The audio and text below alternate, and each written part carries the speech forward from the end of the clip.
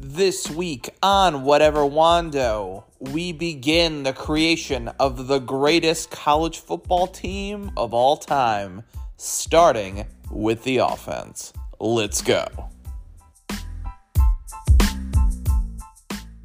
So, as you heard in the intro, this week we are creating the greatest college football team offense of all time.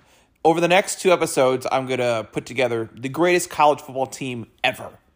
I'm treating it like a Space Jam scenario. Aliens have come down and basically said, hey, we're going to battle you for the fate of the earth in a college football game. Here's a time machine. Gather your best players. Why did they pick specifically college football? And why did they give me a time machine? Can you just ignore my bad plot design, all right? And just let me have this fun. But instead of making one very long episode where I break down every position, I'm going to do the offense in this episode and then the defense in the next one. The thing I want you to keep in mind when listening to these players that I pick, it is solely based on their college career. Some of these guys went on to have great NFL careers. Some of them didn't, but they were amazing in college, and that's why they make this list.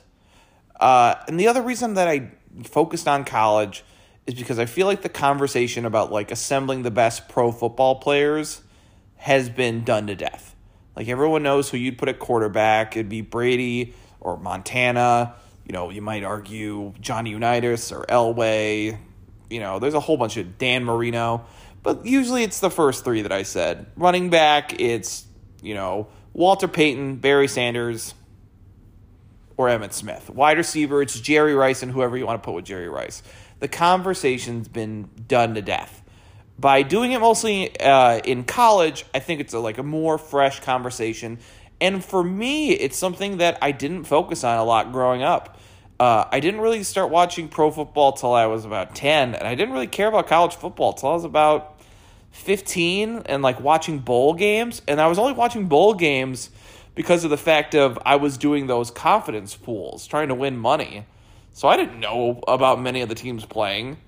As I've gotten older and I went to college, you know, I very much got into college football. It was a ton of fun. You know, I went to the University of Iowa, and the atmosphere of a college football game is amazing. And so now it's been great for me to dig deeper into the history of college football.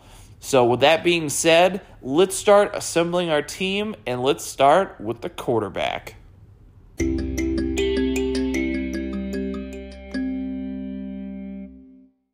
So at the quarterback position, this is instantly where we get into, you know, we're not focusing on their NFL career part.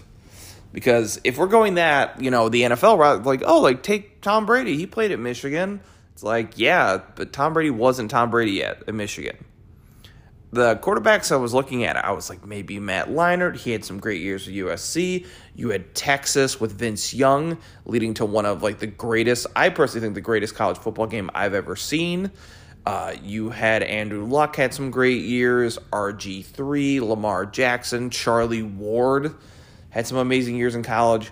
But I need to save the world from aliens. I need someone who's played in high-pressured situations. And no one gives me more of that than a guy who won 2 national titles, played a significant role as a freshman, winning one of those national titles, playing in the hardest, you know, conference in football in the SEC, and that's Tim Tebow.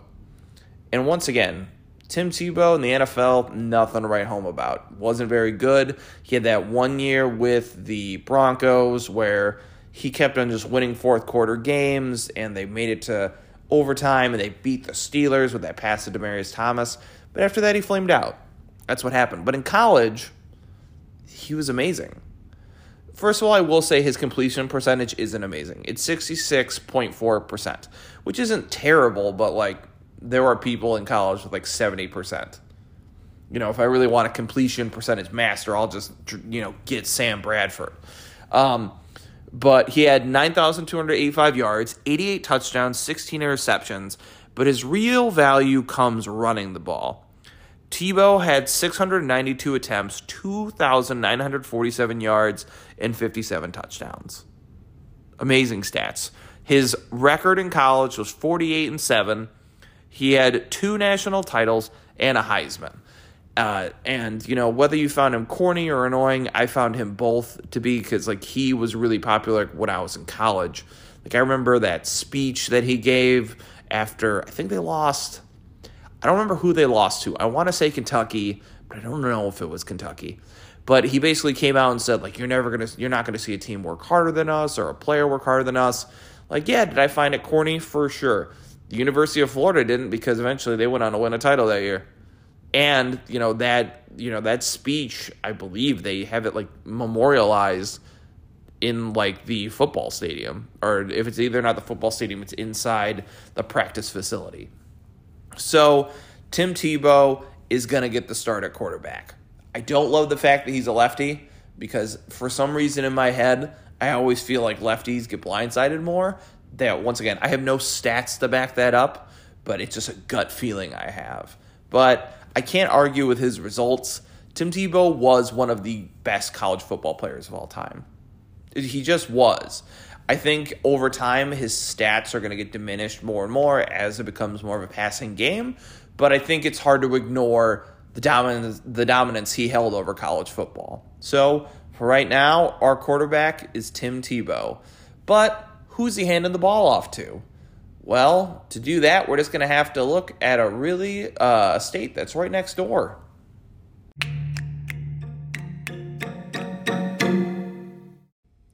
So at running back, like I said, as I was saying it, I basically was we're looking at a state that's right next door. There's even a band named after it, the Florida-Georgia line. And we're going to look at the state of Georgia and the University of Georgia, and we're taking at running back Herschel Walker. Once again, there were really just 2 choices it came down to. It was either Herschel Walker or Barry Sanders, and I had to take Herschel Walker. Herschel Walker's stats are absurd. So let me give you his 3 seasons here at the University of Georgia. 1980, 274 attempts, 1,616 yards, 15 touchdowns. 1981, 385 attempts, 1,891 yards, 18 touchdowns. 1982, 335 attempts, 1,752 yards, 16 TDs. He consistently, 3 years in a row, it was most touches, most carries, all these things. Every defense knew what Georgia wanted to do. We want to run it. And first, you definitely have to give props to that offensive line, but you also got to give props to Herschel Walker. He was, that combination of power and speed, and he is scary in the open field. He's also just a big guy. And you see him running, and you understand why it was so hard for defenders to bring him down. You see the evolution to more backs like Herschel Walker. You see the Derrick Henrys of today, which I very much see as, the evolution of Herschel Walker. Is basically all right, are they a big bruising back who can just run you over? For sure. Can they outrun you? Definitely. And that was Herschel Walker. And he also won a Heisman, and he was a 3-time consensus All-American. But the thing that does impress me the most is just literally, you look at his attempts, and the fact is it didn't decrease his production. No matter what, he was still averaging between either 4.5 or 5 yards an attempt, which is nuts when you're rushing the ball that much.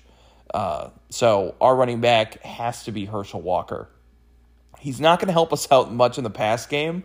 I was looking at that, and each season, the most he had was 10 catches. But really, with the wide receivers we're about to have, we don't really need Herschel Walker to catch the ball.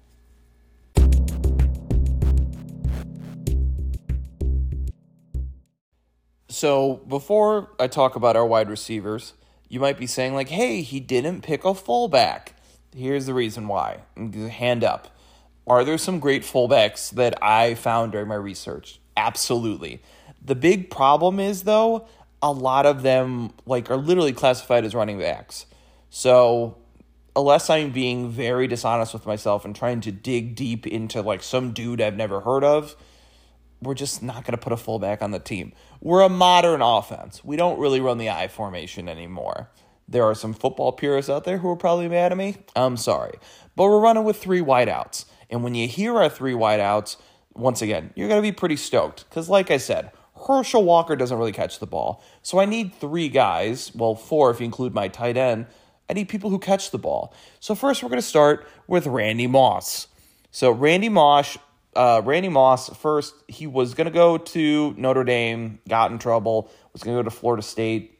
Some things happened. So eventually he ends up in Marshall and has 2 of the more ridiculous seasons that you'll hear statistically. So first year, 78 receptions, 1,709 yards, 28 touchdowns. I understand Marshall is not in the hardest conference, but those are still absurd numbers to have in your first year in college football. There are multiple coaches in college football who said Randy Moss was the most talented player they saw. And once again, we saw that on the next level. Randy Moss had a great NFL career, a Hall of Fame NFL career, but he showed out early in college. And the next year with quarterback Chad Pennington, he had 96 receptions, 1,820 yards, and 26 TDs. Once again, this is the thing that impresses me. This is the same thing with Herschel Walker. You have a year of tape of him. You know what's coming, and you still can't stop it. That's when you know you are dominant. You look at Randy Moss, 78 receptions, 28 TDs his first year. You know where the ball's going. All those teams who played Marshall knew that ball was going to Randy Moss, and they couldn't do a damn thing about it. So I'm sure as hell putting Randy Moss on this team because also Randy Moss always could fly, but young Randy Moss was a burner. Not only could he, literally has a term named after him, can he moss you? Can he jump out of the field? I'm used to saying jump out of the gym. Can jump out of the field and grab the ball over your head, but he'll burn you on a fly route.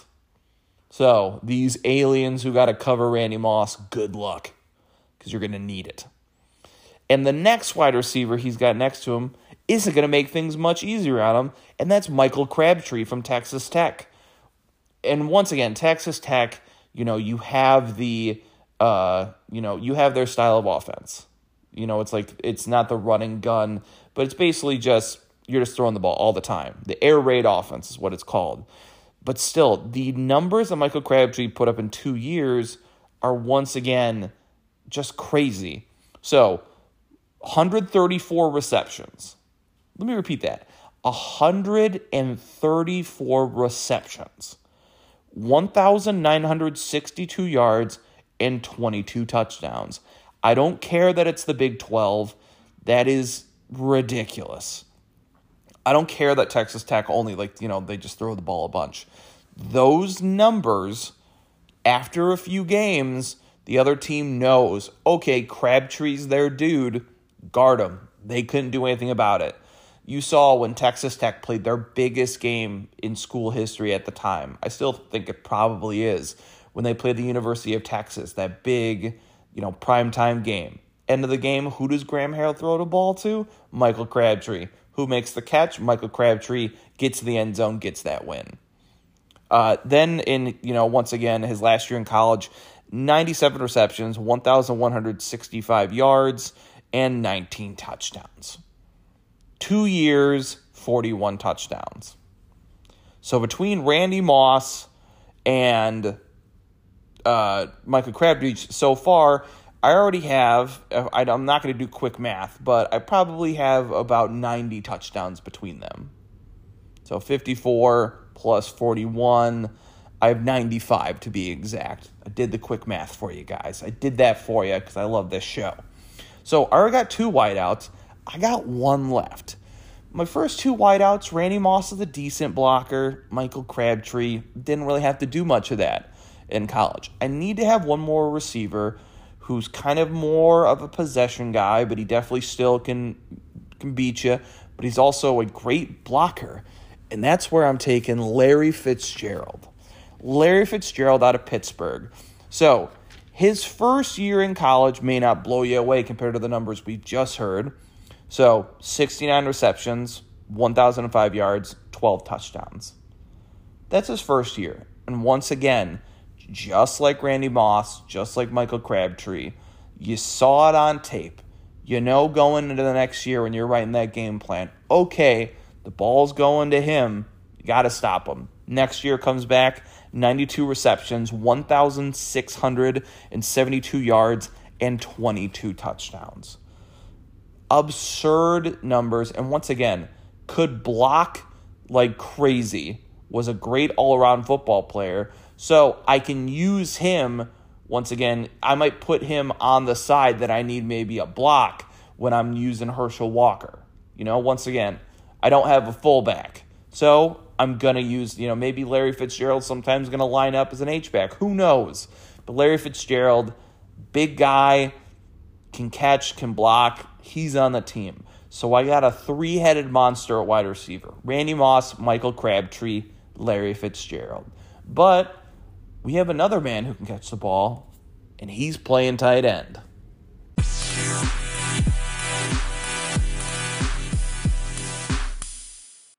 At the tight end position, we have Ozzie Newsome.